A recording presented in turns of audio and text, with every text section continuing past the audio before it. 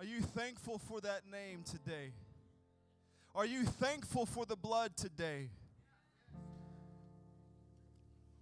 Y'all don't sound very convincing. Are you thankful for the name of Jesus? Are you thankful for the blood that was shed on Calvary? Does Calvary still move you? Does Calvary still move you to a place of brokenness? Thank you, Jesus. I want to thank my pastor for this time while he's out preaching. I do not take this lightly. I'm going to be reading from the book of Luke chapter 2, verses 9, 10, and 11. And lo, the angel of the Lord came round about them, and the glory of the Lord shone round about them, and they were sore afraid.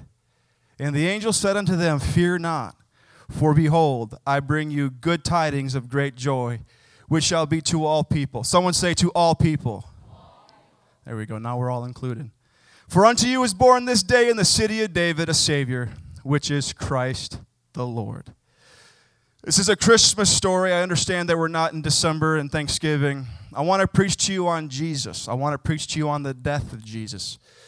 Can we lift up our hands and just thank God one more time for this opportunity? Lord, let your word be brought forth. Let your word fall not on deaf ears, God, but let your word be anointed. Your word is already anointed. Help our ears to hear and help our eyes to receive. Thank you, Lord. In Jesus' name, you may be seated. In the book of Matthew chapter 2, we begin to read about some wise men, some magi who are following a star, and the star leads them into a court, Herod's court, and they spill the beans about a Messiah, and they leave and they go on their way, and King Herod comes up with a plan to take care of the Messiah. See, the Messiah was going to replace the throne that he was sitting in, and history teaches us that Herod was an evil man. He was a sick man. He couldn't ride a horse. He couldn't get up out of his chair. In fact, history says that it was better to be a pig of Herod than a son of Herod. That tells you that was kind of he's not a good father. So these wise men, they walk into his court, and Herod notices these men coming in from the back, and he gets all dignified, and he said, from where did you come? Oh, we come from a long way. We come from dusty, desolate roads. Yeah, but how long did you come? For an ant, it's 2 feet. For a snake, it's 3 miles. For a man, it's 100 miles. How far did you all come? Well, that doesn't matter. We come to find he who was born king of the Jews. And Herod takes a step back. Yeah, that's me. You come to worship me. It is I, the king, you come to worship. Well, I mean, the one we're looking for can't be no more than this long, and he's can't be no older than 2 years old. And king of the Jews, and it's not me. Yeah, we've been traveling a long ways, and we've been searching for a long time. See, these prophets wrote about a man that's going to come, and he's going to save us. We've heard about this Messiah. We don't know where he is. We don't know where he's at. We don't even know if he's even born yet. But we're going to search for him. Search for the Messiah. Does anyone have that mentality today? I'm going to search for Jesus. It's been a long time. I have some brokenness in my heart. I've got some anxiety and depression.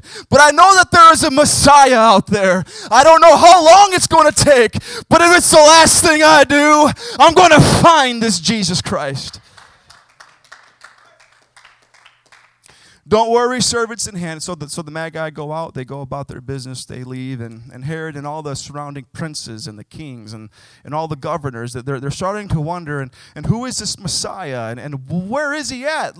Bring him here. Let's bring him here. I want all my scribes and my lawyers, I want you to figure out where this King of the Jews is going to be, and I want you to bring him here. So gather the mothers of Bethlehem, he said. We will bring them to my courts, and we're going to show them a good time.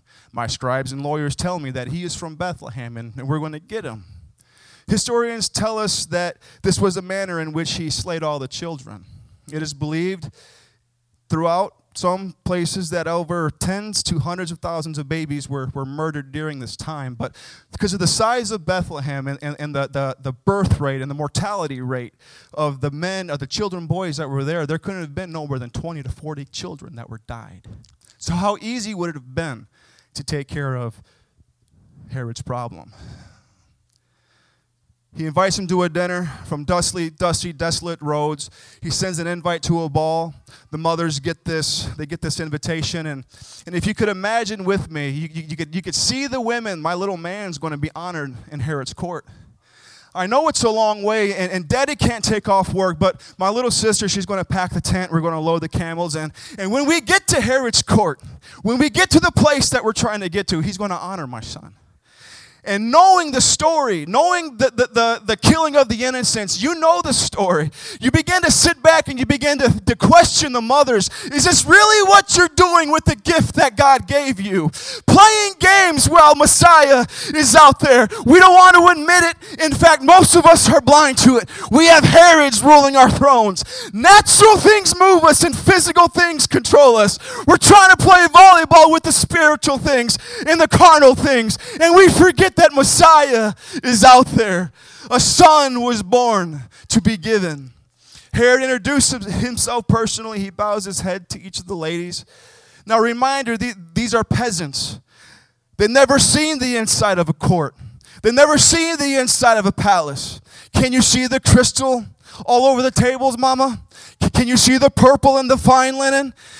Can you see the news? Can you see what's being broadcasted? Society doesn't care anymore. Can you see? It's been 20 minutes. Minutes turn into days. Days turn into months, and you're still looking at the gold. You're still looking at the silver while Messiah is out there. And we wonder why our joy and our anointing and our passion is slowly dying. We have Herod on our throne, and we put Jesus on the second place shelf. He said, now, ladies, you have no fear. We have provided you with the best babysitting that this kingdom can offer. Hand your son off at a soldier. They'll take care of him. Don't you worry. We're going to take real care of them. I want you to enter into the ball, and I want you to go and look at the courts, and I want you to begin to eat and drink of my wine. And they were drunk within a few minutes, falling over each other, looking for attention from Herod.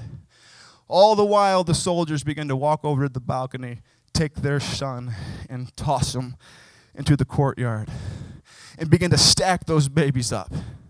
And when they seen that there was life still moving in that pile of babies, the guards would walk down and they would grab the heel of that promise, of that son, of that anointing, and they would slam its head against a brick wall until there was no life. It is believed that Herod was so scared of losing his own throne that two of his sons were involved in this mass killing. It was heard all throughout Bethlehem.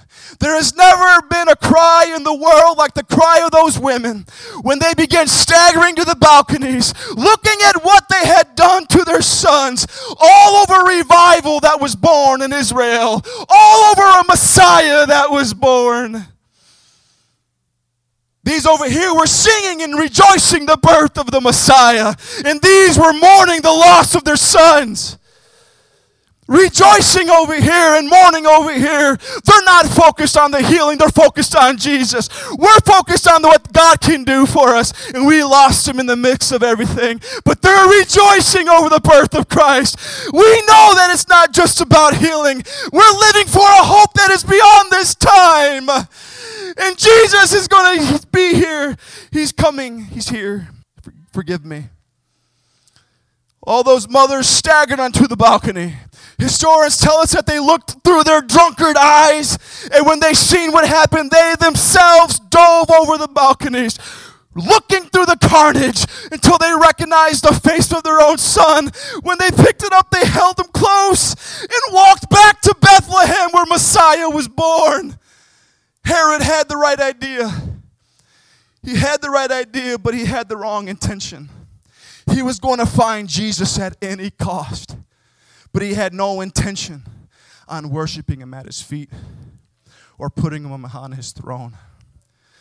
Speeding through this, all the while an angel of the Lord appeared unto Joseph in a dream. Go and flee from this land. Throughout the Gospels, it is understood that Jesus had no earthly possessions. He tells us that the foxes have their dens and the birds have their nest, but I have nowhere to lay my head. He tells us that I have nowhere to lay my head. In fact, they had to borrow a tomb when he died. In today's society, he would have been considered a pauper, a nobody, a misfit. When asked about being a king, he said, "My kingdom is not of this world." Jesus teaches, he preaches, he heals the leopards and he opens eyes. He speaks and storms are calmed. He speaks and the dead are raised. He delivers possessed men. He visits a woman at the well and offers her rivers of living water. He speaks, "Come unto me, all ye who labor and are heavy laden, and I will give you rest. Take my yoke upon you and learn of me, for I am meek and I am lowly in heart. My burden is light and my yoke is easy." The anxiety that you walked in here with, the pain that you walked in here with, you walked in the right place. You want to follow after Jesus? You can't follow after him until you first come unto him. And I believe you come into the right place. Everything he did on this earth was pointing to a hope that is beyond this moment. Quickly moving to the end, will you imagine with me? Imagine being in Gethsemane. The prayer that he prayed in the garden is an example to us all. Listen to him wail. Listen to him cry like a poor animal caught in a trap, like a defenseless pet, like an abandoned child. He's crying in the garden, "Not my will. I don't want to die. Not my will." And he's fighting, but the world needs a Christ. "I don't want to die. I don't want to die. But if it's possible, let this cup pass from me." Does Calvary still move you? When you think about the cross and you think about a man on the middle cross dying, does it still move you to a place of repentance? Does it still move you to a personal denial, self-denial? If it doesn't still move you, we need to get back to the cross. We need to get back to understanding what the blood was and understanding what the purpose was. He knew why he was here. He came to die. He wasn't here to gain some earthly kingdom. He said, "If my kingdom was of this world, my servants would fight, and we would win." I mean, that's just how it was. My servants would fight. He knew where his kingdom was. He knew what the goal was.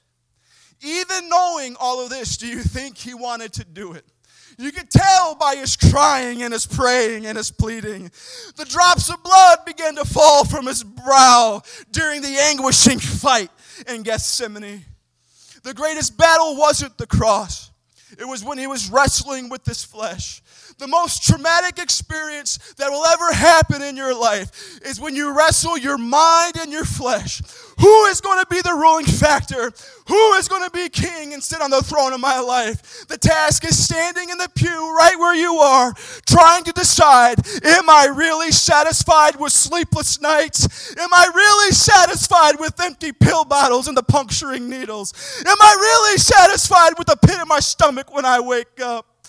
Will you listen to the distracting songs the sirens of this world sing at you? Or will you listen to the beautiful song of holiness that drew you closer to a bloody cross of personal self-denial?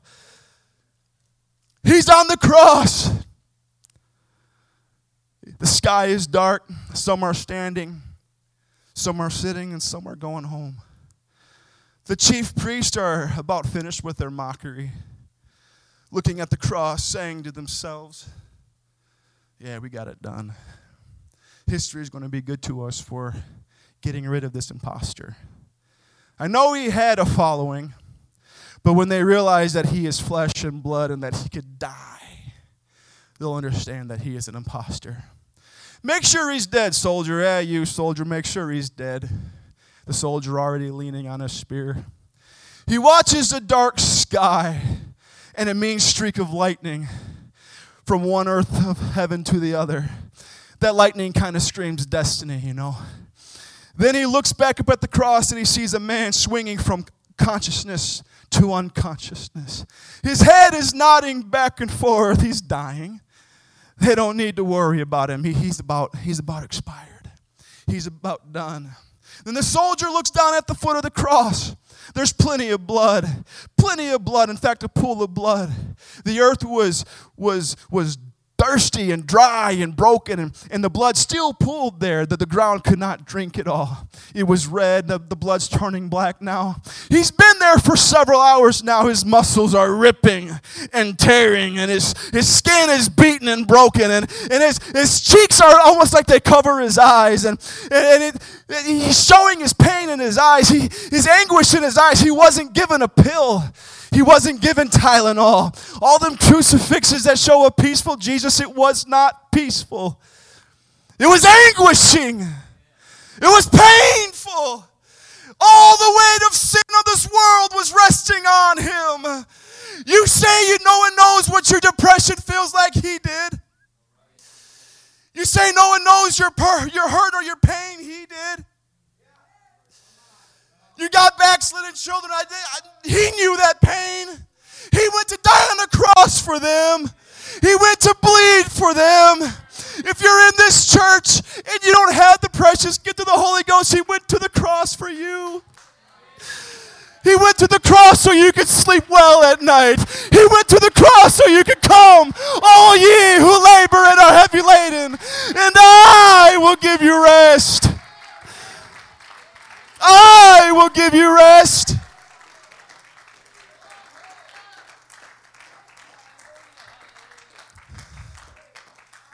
The soldier notices a dark cloud over the temple. I wonder what that's about. I wonder what that dark cloud's about. Streak of lightning shouts destiny travels the sky. Even the soldiers are getting a little freaked out. Men that are trained in offensive weaponry. Men that were used to the sounds of dying horses and wounded men were being freaked out by what was happening. What is all this happening for? It seems like it's centered around a man dying on a middle cross. Then it happens.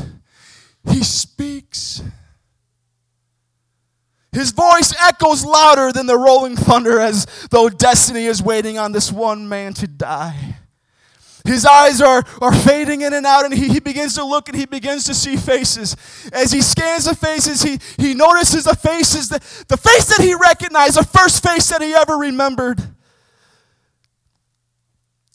We can pray and we could repent and we could deny and we could repent and we can pray and we could come to an altar and cry and go home and we could continue to do the same things that we're doing, because before our utter sacrifice to God, there is one thing that we have not yet been able to send away, and she was at his cross. She gave him his blood, his colored eyes. She's the one that tenderly wrapped him in swaddling clothes from her own undergarments. She was the one with hungry eyes looking for a 12-year-old boy, heard him teaching like a master of the law. She was in her worried tone. Son, where have you been? Where were you? I was worried sick about you. He said, don't you know I must be about my Father's business? She was more than rebuked. She became informed, because Jesus knew that she was not all that life held. She was not the most beautiful reason. There were things penned in him of eternal value that made all earthly things seem a little less than they could be. Even his mother. She was the last thing, the last origin of his flesh. She suffered and she travailed and she birthed him. And she gave him his name, and where he is. Where he is, do you know the greatest deed? He was at the cross. This was his greatest deed. He's come to the greatest consummation of his life. The real purpose of it all. Calvary was the reason he came. Calvary was the reason he preached. Calvary is the reason that he takes. And he comes to it now. He comes to his death. But before he can die, there's one last thing he can do. Sir, behold my mother. I give her away. I give her away. I surrender the most precious, beautiful thing in my life completely for a heavenly cause. A Messiah was born and a son was given for you and for you. And if you do have the Holy Ghost, but we're just a little far off, it's okay. It's okay, because when Brother Josh comes and preaches and he opens this altar, I want you to come and I want you to lay everything down. Brother Alex talked about it not too long ago. Death. I'm surprised. I love the story of Jesus because it was all about death. If we could understand that death and our own compromise in our own flesh, then we understand that the things of God can come to pass. Brother Josh, save me right now and take us away.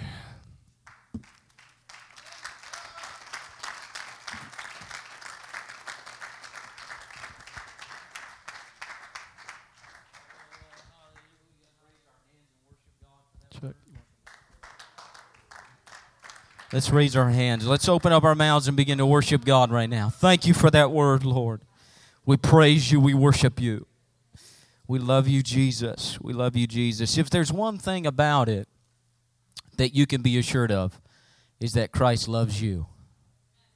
When you look at the cross and you look at all the things that he did, you can look at yourself, even all the mess-ups, all the circumstances that you've done in your life, you can say, God truly loves me. Amen. I'm going to turn to Romans chapter 8 and verses 38 through 39. If you want to read with me, you can. It says, "For I am persuaded that neither death nor life, nor angels, nor principalities, nor powers, nor things present, nor things to come, nor height, nor depth, nor any other thing shall separate me from the love of God, which is in Christ Jesus." If I could just speak to you for just a few moments to end this service, I'd like to speak to you on this question. Are you convinced? Are you convinced? I'll never forget a few years ago, some of us guys in the church were having what we would call a very manly conversation. And I don't know if you've ever been a part of something like that, but it's quite interesting if you've ever been in a very manly conversation. And I remember we were talking about who do we think we could take, and who do you think we could beat up, and who do you think who could beat who, and whatever else. And I'll never forget it. Somebody stood up and said, "I believe I can take a wolf with my bare hands." Amen. I wasn't going to say names to hold somebody's help, but amen. Now you know. So Brother Matt stands up and he says, "I believe I can take a wolf with my bare hands." And I'll never forget, all of us guys were looking at him like, "You are out of your mind.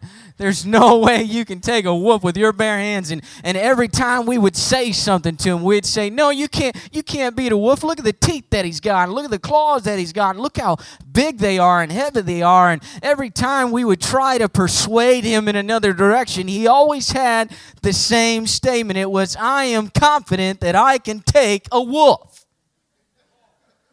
Now, I don't know if yet that he's taken a wolf. Have you ever had to fight one yet? But he's not convinced anymore. And here on my notes is, I wonder if we would ask him today, what would his statement be?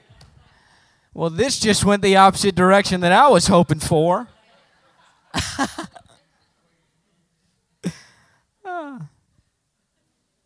Dear Lord, help me. I'm in trouble now. Amen. Thank you. Hallelujah. But either way, he was still convinced, even though we tried to persuade him in another direction. He was still convinced. Maybe he felt strong that day. I don't know what it was, but he was still convinced that he could take that wolf. I am still convinced today that there is only one name under heaven given among men whereby we must be saved. And I'm still convinced today that that name is Jesus. I am still convinced today that he is still pouring out his Spirit upon all flesh. I am still convinced today that he is using the church just as much as he was using the early church. I wish somebody would help me this morning. I am still convinced today that the only way to be saved is to repent and to be born again of water and of Spirit. And that is to be baptized in the name of Jesus and to be filled with the gift of the Holy Ghost with the evidence of speaking in other tongues. So I ask you the question, are you still convinced today? Hallelujah. You want to know why I'm still convinced? I'm not simply convinced because I read it in the book. I am convinced because at the age of 7 years old in a small town of Kentucky, I sat in a back pew all by myself and began to seek God for this Holy Ghost that I heard all of my life. And I asked Him, Lord, would you forgive me? Would you help me? And at the age of 7 years old in a back pew by myself, I began to speak with another tongue as the Spirit of God gave me the utterance, and I was filled with the gift of the Holy Ghost. I'm convinced not because I've read it, but because I've experienced it too. So I ask you the question, are you still convinced today? I ask you the question, do you still believe that the blood can cover a multitude of sins? Do you still believe that God is changing lives? Do you still believe that God can take your circumstance and completely take it a different direction? Do you still believe that God heals? Do you still believe that God's a deliverer?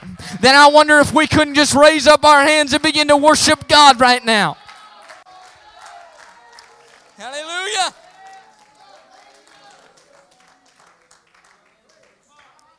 Hallelujah. I'm still convinced that God does great things. I'm still convinced that God uses His church. Hallelujah. I'll never forget the story of the woman with the issue of blood. The scripture says that she was battling sickness for over 12 years. And she went to every doctor and every physician. She tried to find as much help. And the scripture doesn't say specifically on how she heard about this Jesus. It doesn't specifically say how she heard about Him. But the scripture does say that she knew that He was the answer to her sickness. And the scripture says that when she heard the call of Jesus, she ran and she touched the hem of His garment. And at that very moment, her body was made whole. I believe it was because she was 100% convinced that He was the answer.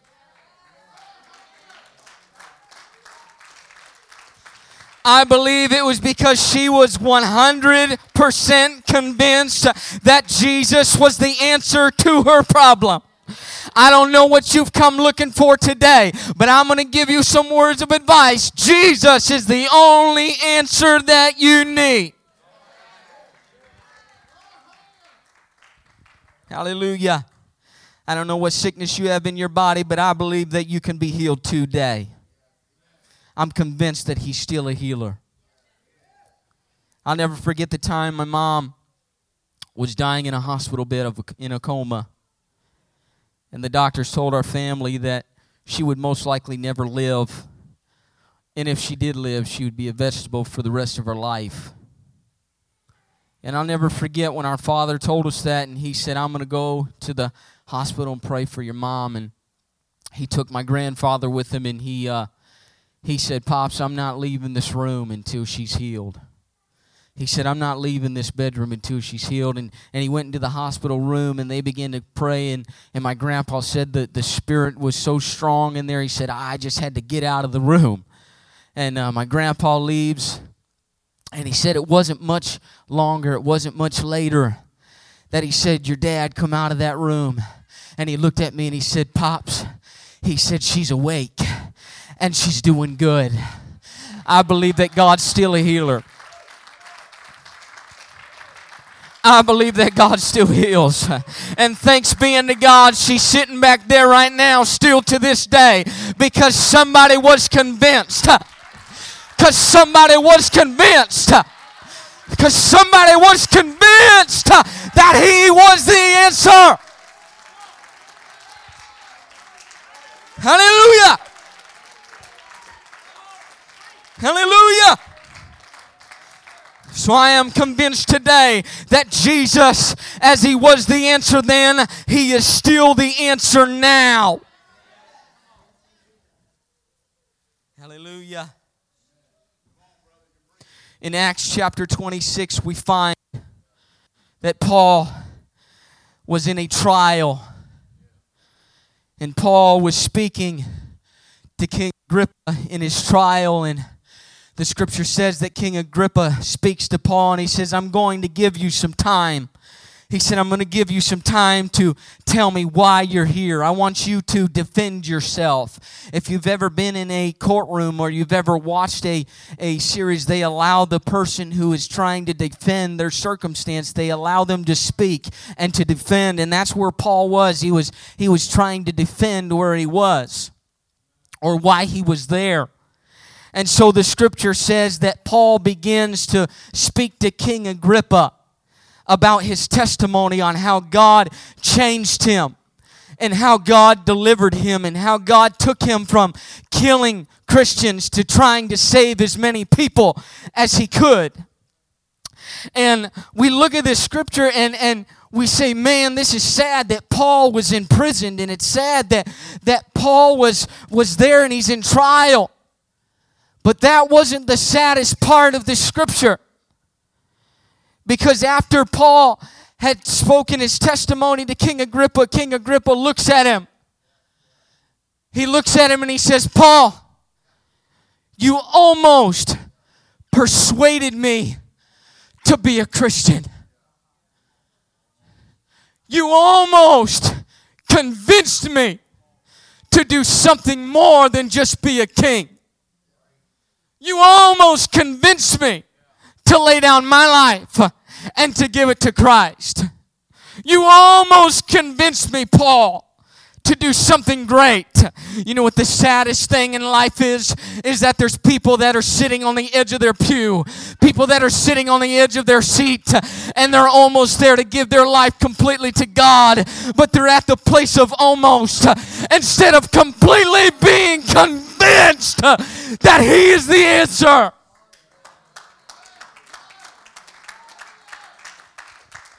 Do you realize today that there are people in this room that are sick in their body and they're almost to the place of being convinced that God will heal them, but they're almost there? You know what the most dangerous place in your life is? Almost doing the will of God in your life and not doing it. You know what the most dangerous place in your life is? Almost living for God with everything that you've got. And it's a tragedy that somebody will preach their heart about the cross. And then there's people that will almost be persuaded instead of completely be persuaded. But you want me to tell you something in this room? I am convinced. I am convinced. I am convinced that if you need the Holy Ghost, He'll fill you with the Holy Ghost. I am convinced that you need a healing in your body. He still heals. I am convinced that if you give your life to Him, He will lead you and guide you. And so I ask you the question today. Are you convinced? Are you convinced that where your relationship is with God is where it should be? Or is it sitting in the back of your mind? I know I could do more. You know what it is? You know what would be a tragedy? If people left this place but didn't leave changed. You know it'd be a tragedy if you were on the edge of your seat saying, if I could just hear one word different. If I could just hear the preacher preach a little harder. If I could have just heard that song that I needed to hear, then I would change. You know what we need? We need people of God that will say, I will surrender everything unto Him. Because I'm convinced that what I'm living for is really all that matters. I'll tell you something. I'll be transparent today. One of my greatest trials and circumstances that I have faced is wondering if I really had the real. Asking myself, do I really have what the old church had. And doubt begins to come into your mind because you may not be seeing the miracles and the signs and the wonders that they saw in your life. But let me tell you something, the enemy will use that to cause your faith to be diminished. It was this week that I was praying. And you can ask my wife. The Lord woke me up at 2:24 in the morning. And I said, honey, I believe God's speaking to me. And I went in the living room. And I began to pray for this service. And I said, God, I want you to move. And I want lives changed. And I want the power of the Holy Ghost. But I don't feel confident. And he said, Josh, I never gave you a counterfeit. I never gave you something that wasn't real. When I filled you with my Spirit, I gave you the real. But he said, you have been battling with not being convinced. But today I stand before you. And I tell you right now in the Holy Ghost that what the early church had, I have. And what the early church had, we have. We have it. We have it. We have the real. But I ask you the question today, are you convinced? Are you convinced that you have the real? Because if you're convinced, you can do mighty works in His name. If you're convinced, there ain't nothing you can do. If you're convinced. Can we all stand today? I know this is a next generation service. And so I want to kind of point towards our next generation. You know, if there's anything that we battle with in life, it's doubt. Because the world's a counterfeit. Because the world is a counterfeit. But He is real. And He is the truth. And what you have in you is the real. But let me tell you something. You can do mighty things of God. I'm telling you, there are pastors in this room. There are prophets in this room. There's evangelists in this room. There's teachers in this room. There's the fivefold ministry in this room in this next generation. But you need to be convinced of one thing, that what you have is the real. What you have is the real. And when you are convinced of that, you won't have to worry about praying for someone and them be healed, because God will just do the rest for you. When we're convinced that we have what it takes. You know why many people leave unchanged, unmoved, and unaffected? Because they just simply weren't convinced. If there's anything that I've taken from this service today, I take that He is willing to help you, to strengthen you, to lead you, to guide you in every circumstance of your life. But the question is for you today, are you convinced? Are you convinced? My God, I feel the Holy Ghost in this building. For I am persuaded that neither life nor death or any other thing will separate me from the love of God. I wonder if we couldn't come to this altar today. And I wonder if you're questioning. I want you to ask the Lord right now, Lord, I may not be completely convinced, but would you show me? Would you show me? Would you help me? In Jesus' name, I pray. I pray, Lord, that they're convinced. If they're convinced that you're the only one that they need, that you can heal their bodies, that you can touch their spirits, that you can take away their addictions. In the name of Jesus.